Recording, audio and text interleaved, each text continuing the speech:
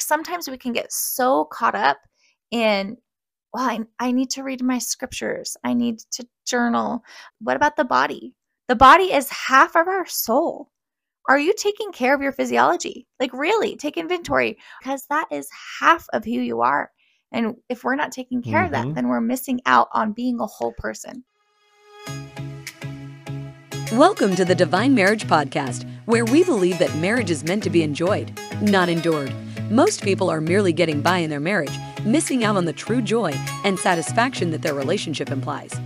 In each episode of the Divine Marriage Podcast, Jer and Jules uncover practical tools and strategies that you can apply immediately in your own relationship. From communication techniques to cultivating intimacy, conflict resolution to personal growth, they leave no stone unturned in their quest to help you experience a divine marriage. Welcome to the Divine Marriage Podcast. Today we want to talk about resting, specifically for rejuvenation, resting for impact. Now, a lot of us rest as a reward after a hard day's work, but rest actually looks a lot different, and it's a lot more impactful in your life if you're resting for impact. If you're resting for rejuvenation, to recharge your batteries and to come at things as your best self, your most intentional self, and the best version of you. Which of course matters, because that's going to affect your marriage. And this is the Divine Marriage Podcast. Definitely. Your physiology, your body just directly impacts your thoughts, how you filter things. And so your arguments with your spouse or your conversations with them are all filtered through what's going on in your brain in the moment. When you're tired, when you're frustrated, when you've had a long day, you come home, and the way that you approach your life and your situation and your marriage is drastically different than when you've just come back from a fishing trip, for example, and you're rejuvenated, you're charged, your batteries are ready to go. Things look different, they feel different. The circumstance hasn't changed, but you've changed, and that changes everything. Yeah, you really do have a mind-body connection. What you're thinking about will affect your physiology, and what's going on with your physiology, what you've eaten, whether you've exercised or not, how much you've slept or not, if you're hydrated even, that all affects your mental health as well. Exactly. So this podcast is really about how can you manage your energy rather than managing your time. And it's about how can you fill your life up with more energy so that you can come at your marriage from a better space. Yeah, and if you're like me, you've probably read a lot of self-help books, which I love, and a lot of them give you useful tips on positive thinking and how to handle your emotions.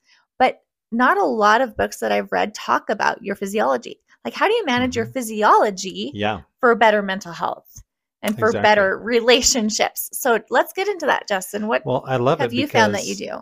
What energizes me is unique from what energizes you. It's going to look a little bit different. It's going to feel a little bit different. There'll be similarities. For example, for human beings, studies have been done that show that exercise and getting outside, getting sunlight, all those things, they do actually give you more energy. It's kind of like a use it or lose it situation. If you're moving your body tends to give you more energy. If you're not moving, if you're stuck at a desk all day or inside in the dark house, you're going to lose energy. And by the end of the day, you're going to be drained. You're going to be exhausted. You're going to be looking for a release.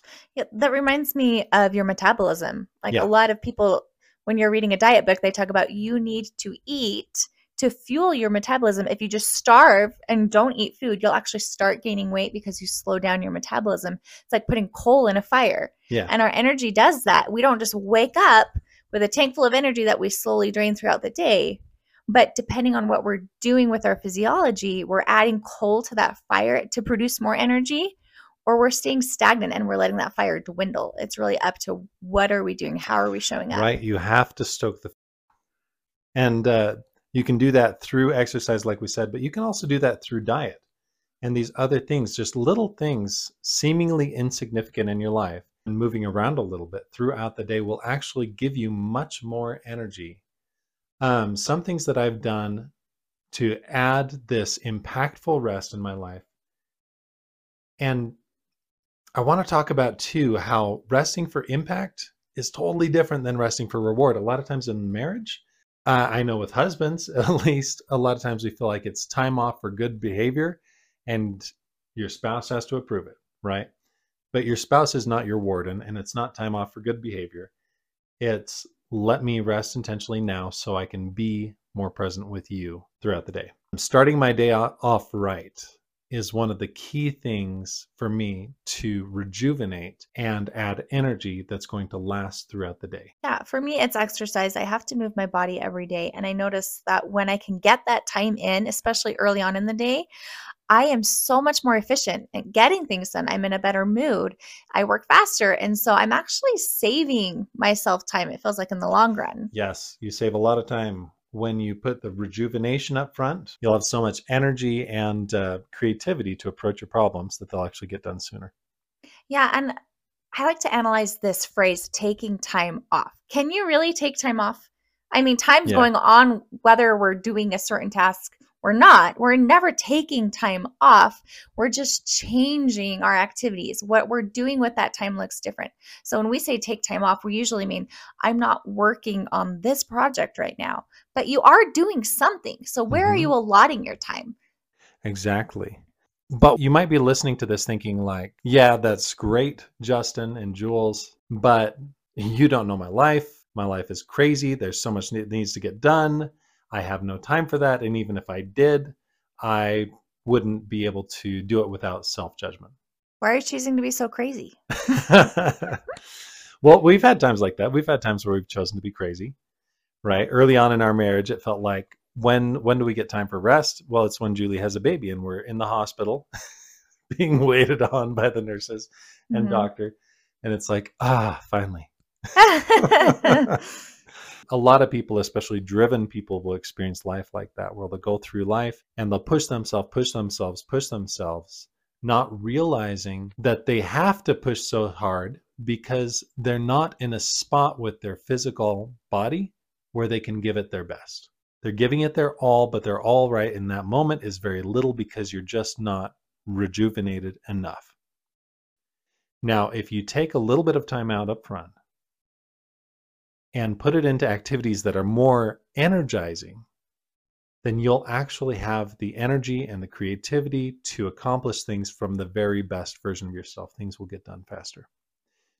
I also like the phrase rest intentionally, Yeah. because there will come a point where burnout is real or overwhelm is real, and you might just find yourself pulling out your phone and scrolling because your brain is like, I need a break. But that's not intentional. That's at that point, you're just buffering. You're like, okay, I'm too tired. I just need a little break right now. But then when you're done with that little break, you're actually not rejuvenated. You just got to zone out for a bit. But if you plan to rest ahead of time, you can rest intentionally and actually do things that rejuvenate you, like go on a brisk walk. Yeah. Go on a hike in the mountains. Call up a friend that you haven't talked to in a while. Do things that are going to fill you up with that energy intentionally, and you won't reach that burnout stage or that zoning out stage where you're just kind of mindlessly numbing, watching something on Netflix while you're trying to also get your work done haphazardly. Exactly. And what stinks with us as human beings is that we're not good at recognizing when we need a break. We'll just keep pushing. And when we do take a break, it's a crappy break. It's more of a numbing exercise and not actually something rejuvenating. So how can you tell when your mind and your body need to take a step back and do something uniquely rejuvenating so that you can come back at this with a full battery? For me, it's when I start to become overly sensitive to other people, or I'm easily frustrated by things they do or they say. I'm just kind of moody. That's a cue to me to stop and like, oh, hey, hun, what do you need? Like, you're kind of getting reactive here. Yeah. Like, let's calm down a minute. And most of the time it is like, oh, I'm really tired. I went to bed too late last night. So tonight, let's try to get to bed on time. Exactly. Just taking a step back just for a second and being like, okay, why are you so emotionally charged today? Like, is something off? Did you get your exercise in? Are you hydrated? Do you need to go drink a protein shake? And just checking in with yourself when you notice your emotions getting really high. I love it. I love it. There's a quote by Dan Sullivan that says, the more tired you are, the more everyone around you looks like an idiot. Yeah. So there's your indicator. If you're trying to ask your spouse to do something and you're frustrated because they're not doing it the way that you would do it, and that's an indicator.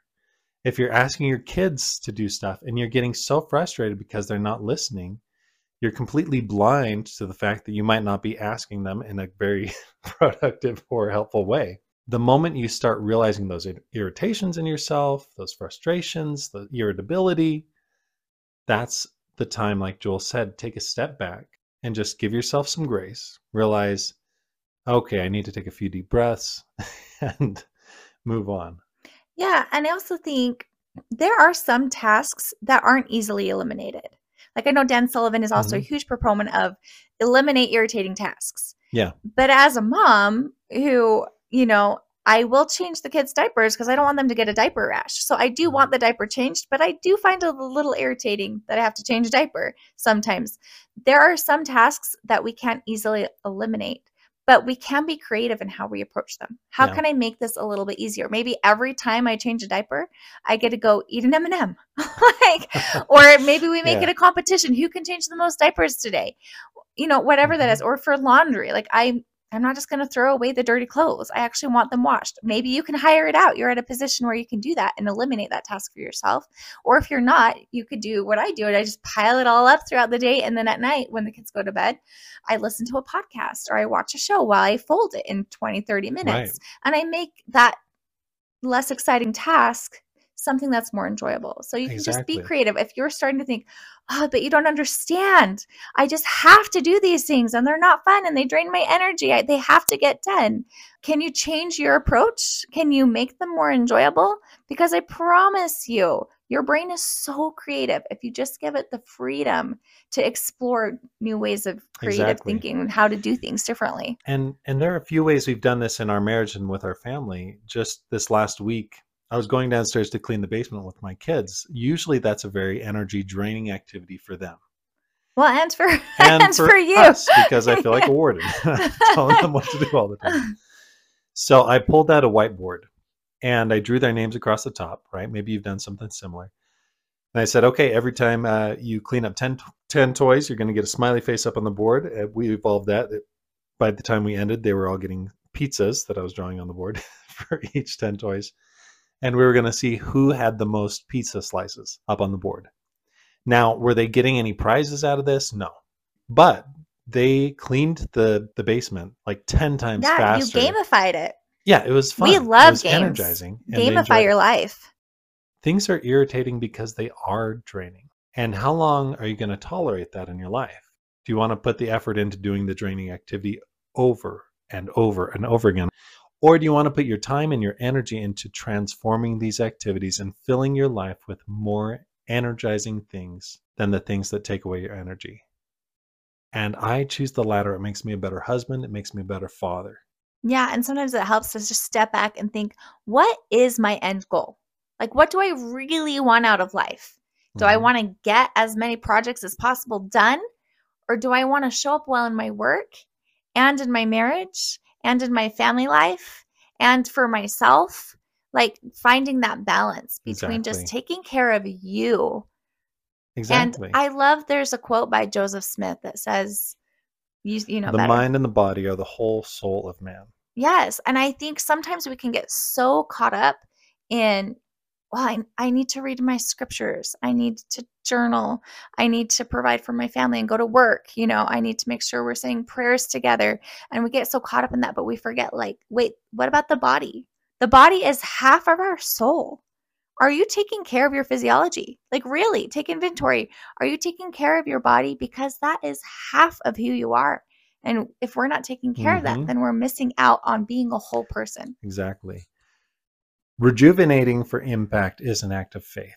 It's putting faith in something in your future, the energy that you're going to experience later.